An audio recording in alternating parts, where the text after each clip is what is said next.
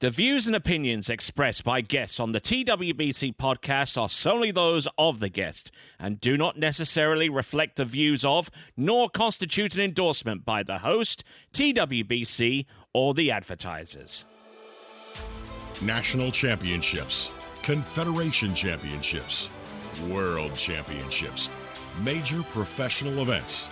For over 3 decades, he has been there for many of the sport's greatest moments.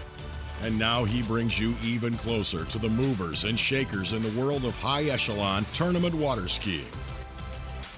From the founder and creator of the Waterski Broadcasting Company comes the TWBC Podcast.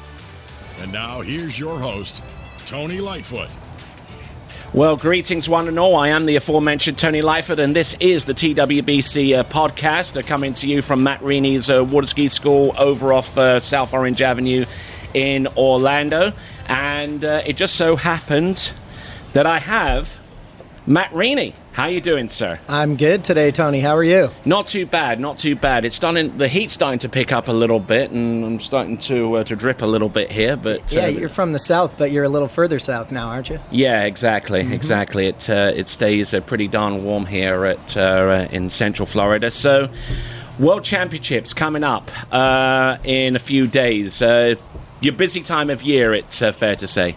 Yeah, October's a crazy month. Anyway, it's kind of the kids go back to school in September, and then they want to come and ski, and there's a lot of record tournaments in Central Florida normally in October, and now we got the World smack dab in the middle of it all. So it's been quite a month to manage, but it's an exciting deal to have the World Championships at a place like Jack's. I mean, the skiing is going to be nuts there. Yeah, completely and utterly off the chain. So who do you have training here right now and getting prepped for the Worlds? Well, our full-time crew that's here is obviously Whitney, Paige, Robert Pagozzi, Taryn Grant, Joel Poland, are like our core group of people that are here all the time. And then we have Angelo from Chile who's here training. And then we have a few other people that are shuffling in and out, sets behind the nautique, a little bit of coaching to tune them up. And then I have a group of kids that are here training already for the Pan Am Championships, which are 2 weeks after the World. So we got quite a mix of people here. Okay, so you're actually one of the top flight coaches for Canada. How do you balance that out with what you typically do day to day here at your ski school? I mean, because you've got to be able to accommodate both sets of competitors. Yeah. Yeah. So really, for Team Canada, I'm a technical coach. So I advise on a lot of the internal goings as far as high-performance water skiing in Canada. I'm not, Busher's the manager who really does all the nuts and bolts of everything. And so, as far as the technical side of it, that's kind of my job. And what more than anything I do for Canada is I'm an event coach. So, yeah, I have Canadians that train here, but I go to the big tournaments and I'm helping strategize, help plan the training, any kind of ups and downs that come with protests or stuff that's not going our way, or maybe it's going, we need a lot of wisdom. I've been around in this program for over 20 years now, so I've seen a lot of situations come up. And, that's really my expertise that I do for Canada at this point. So you're the guy on the sidelines that has the calculator in the hand towards the end of the tournament, just putting in potential permutations and numbers, and figuring out what's it going to take for one of my competitors to get on top in the overall, and by extension, what is it going to take for Team Canada to win the team title, which it did last time? Yeah, a little bit. I mean, that's more Busher's department, the numbers deal. Like, what I'm doing, especially, like the last Worlds were in Malaysia. So my job is to make sure I know the lake inside and out as best I could. The boats inside and out, which obviously I do. I sit in one of them all day long, so I know the boats well. Ramp, wind conditions, trends that happen at the lake. And with Jack's, I mean, it's perfect there. So, as far as my site surveying and conveying to everybody sort of, hey, this is what we need to be aware of, this is what we're doing, this direction, there's rollers at this ball, this direct, that kind of little micro stuff that, after 20 years of sitting in a boat and practices at World Championships, you pick up on all the little things that give your skiers the advantage.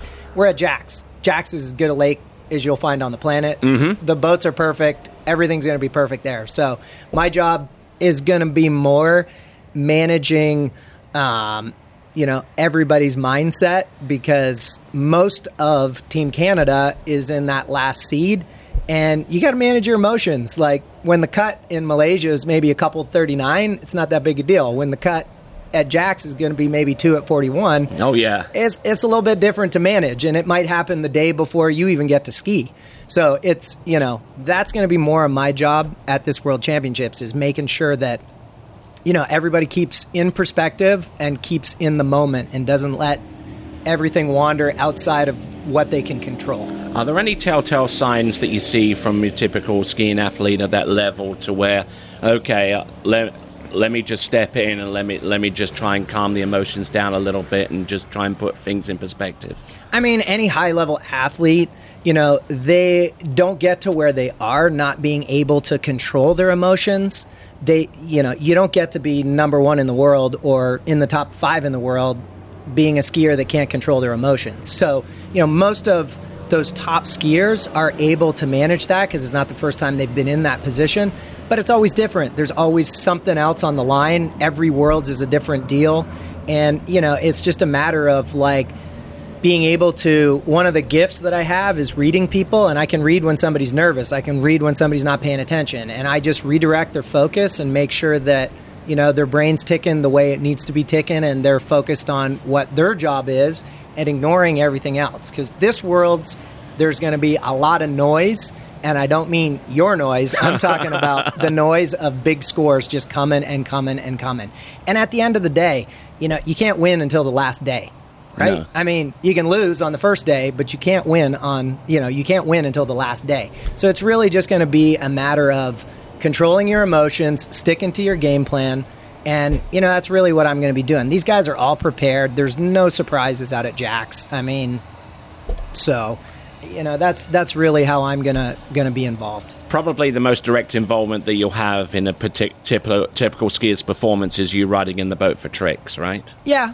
Yeah, in the boat for tricks, or, maybe on the dock with a little wind strategy, or whatever's going on with the wind for jump, or maybe because at Jax, the driver makes a difference in jump, like how they come around that island, or, they go one way for one speed and one way for the other. So it's just kind of walk down there, listen to the boat, figure stuff out, make sure our guys know what they're going to feel when they come around that turn island for the first time, because it's a little different than just like a big long run-in and jumping. So stuff like that, where the wind's going, which way you're going to take 39 or 38 or whatever happens to be your money pass. So, all right. Obviously, an event where you didn't have a real direct involvement in the performances or even from a support level was last Sunday.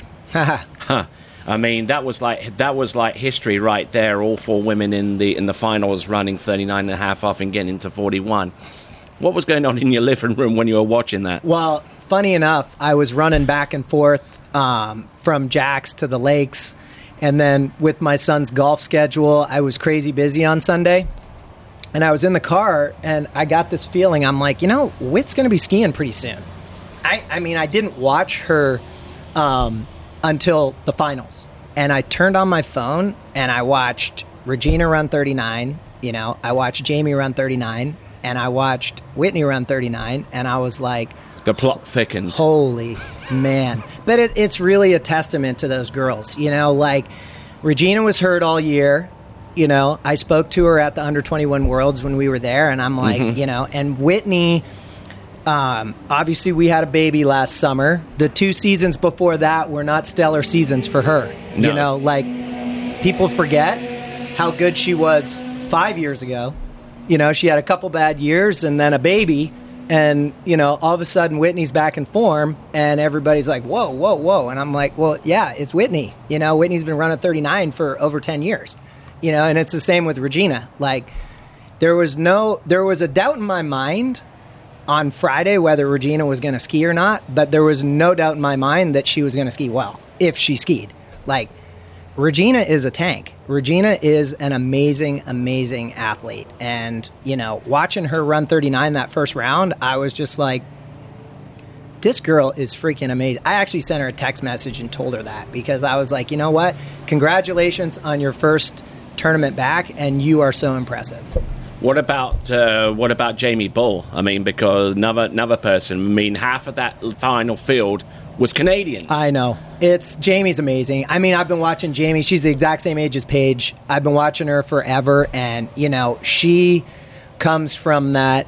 I mean, she is pretty flawless in her technique. She's clearly bigger than everybody else, and just her mentality. Like, I watched her this year, with Regina not being there, Whitney not quite being on form at the beginning. I remember in the webcast at Lake 38 when she was out last and had to basically run 39 to win. I was like, this is how you learn to be a winner right here. Like, if she can pull this off, this is just one more mental notch in her belt. And she did it. And when was the next weekend? I think she won as well after Lake 38 with the same deal. So she, every time that girl has gone out last, she's been able to lay down something that... Just having the knowledge. To win, yeah. I mean, you got to be in those positions. Whitney and Regina have been in those positions for 10 years against each other. Last, second last, how they react with each other. But Jamie's like getting into the winner circle in 2021, And so she's learning how to win. And I've watched her all season with Regina being out and Whitney's comeback taking a little bit longer. It's given her the ability to close the door, and that girl can close the door. So it's going to be a wild World Champions, man. And you can't, Manol's amazing. Let's talk about her. Yeah, I watched her, she used to come to the ski school when she was 15. And that girl's strength and tenacity is, I watched her learning to trick and some other things and getting beat up and she'd come and learn tricks, beat up her shin, hurt her leg, be right back out on the water. And now, again, she didn't quite have the freedom that Jamie had this season that she had 2 years ago because Whitney and Regina were competing, but she was closing the door on Whitney and Regina 2 years ago. And those 4 girls can all win. They all know how to win. There's lots of skiers that are good skiers that can put out scores, but those 4 girls know how to win. What about the other 8 skiers that would typically be in the finals? Because, 12 advance out of the women's elimination round field. So, it's easy to just focus upon those 4 women because they are the 4 women that are making all of the headlines right now. But who else do you see making a late run on the season? Tony, I'm a numbers guy. So, I'm not going to speculate on what could happen or not happen. Whenever I go to a tournament with one of my skiers, I assume that everybody that they're competing against is going to do what they can do, and this is what we need to do if we want to fall into this category or this spot. There's a lot of young girls out there. Brooke Baldwin, Chelsea's had a great year, that are just they can break loose at 39. They get hung up at 1 or 2 or 3, or they could break loose. Brooke ran 39 years ago, so we know Brooke can run 39. Oh, yeah.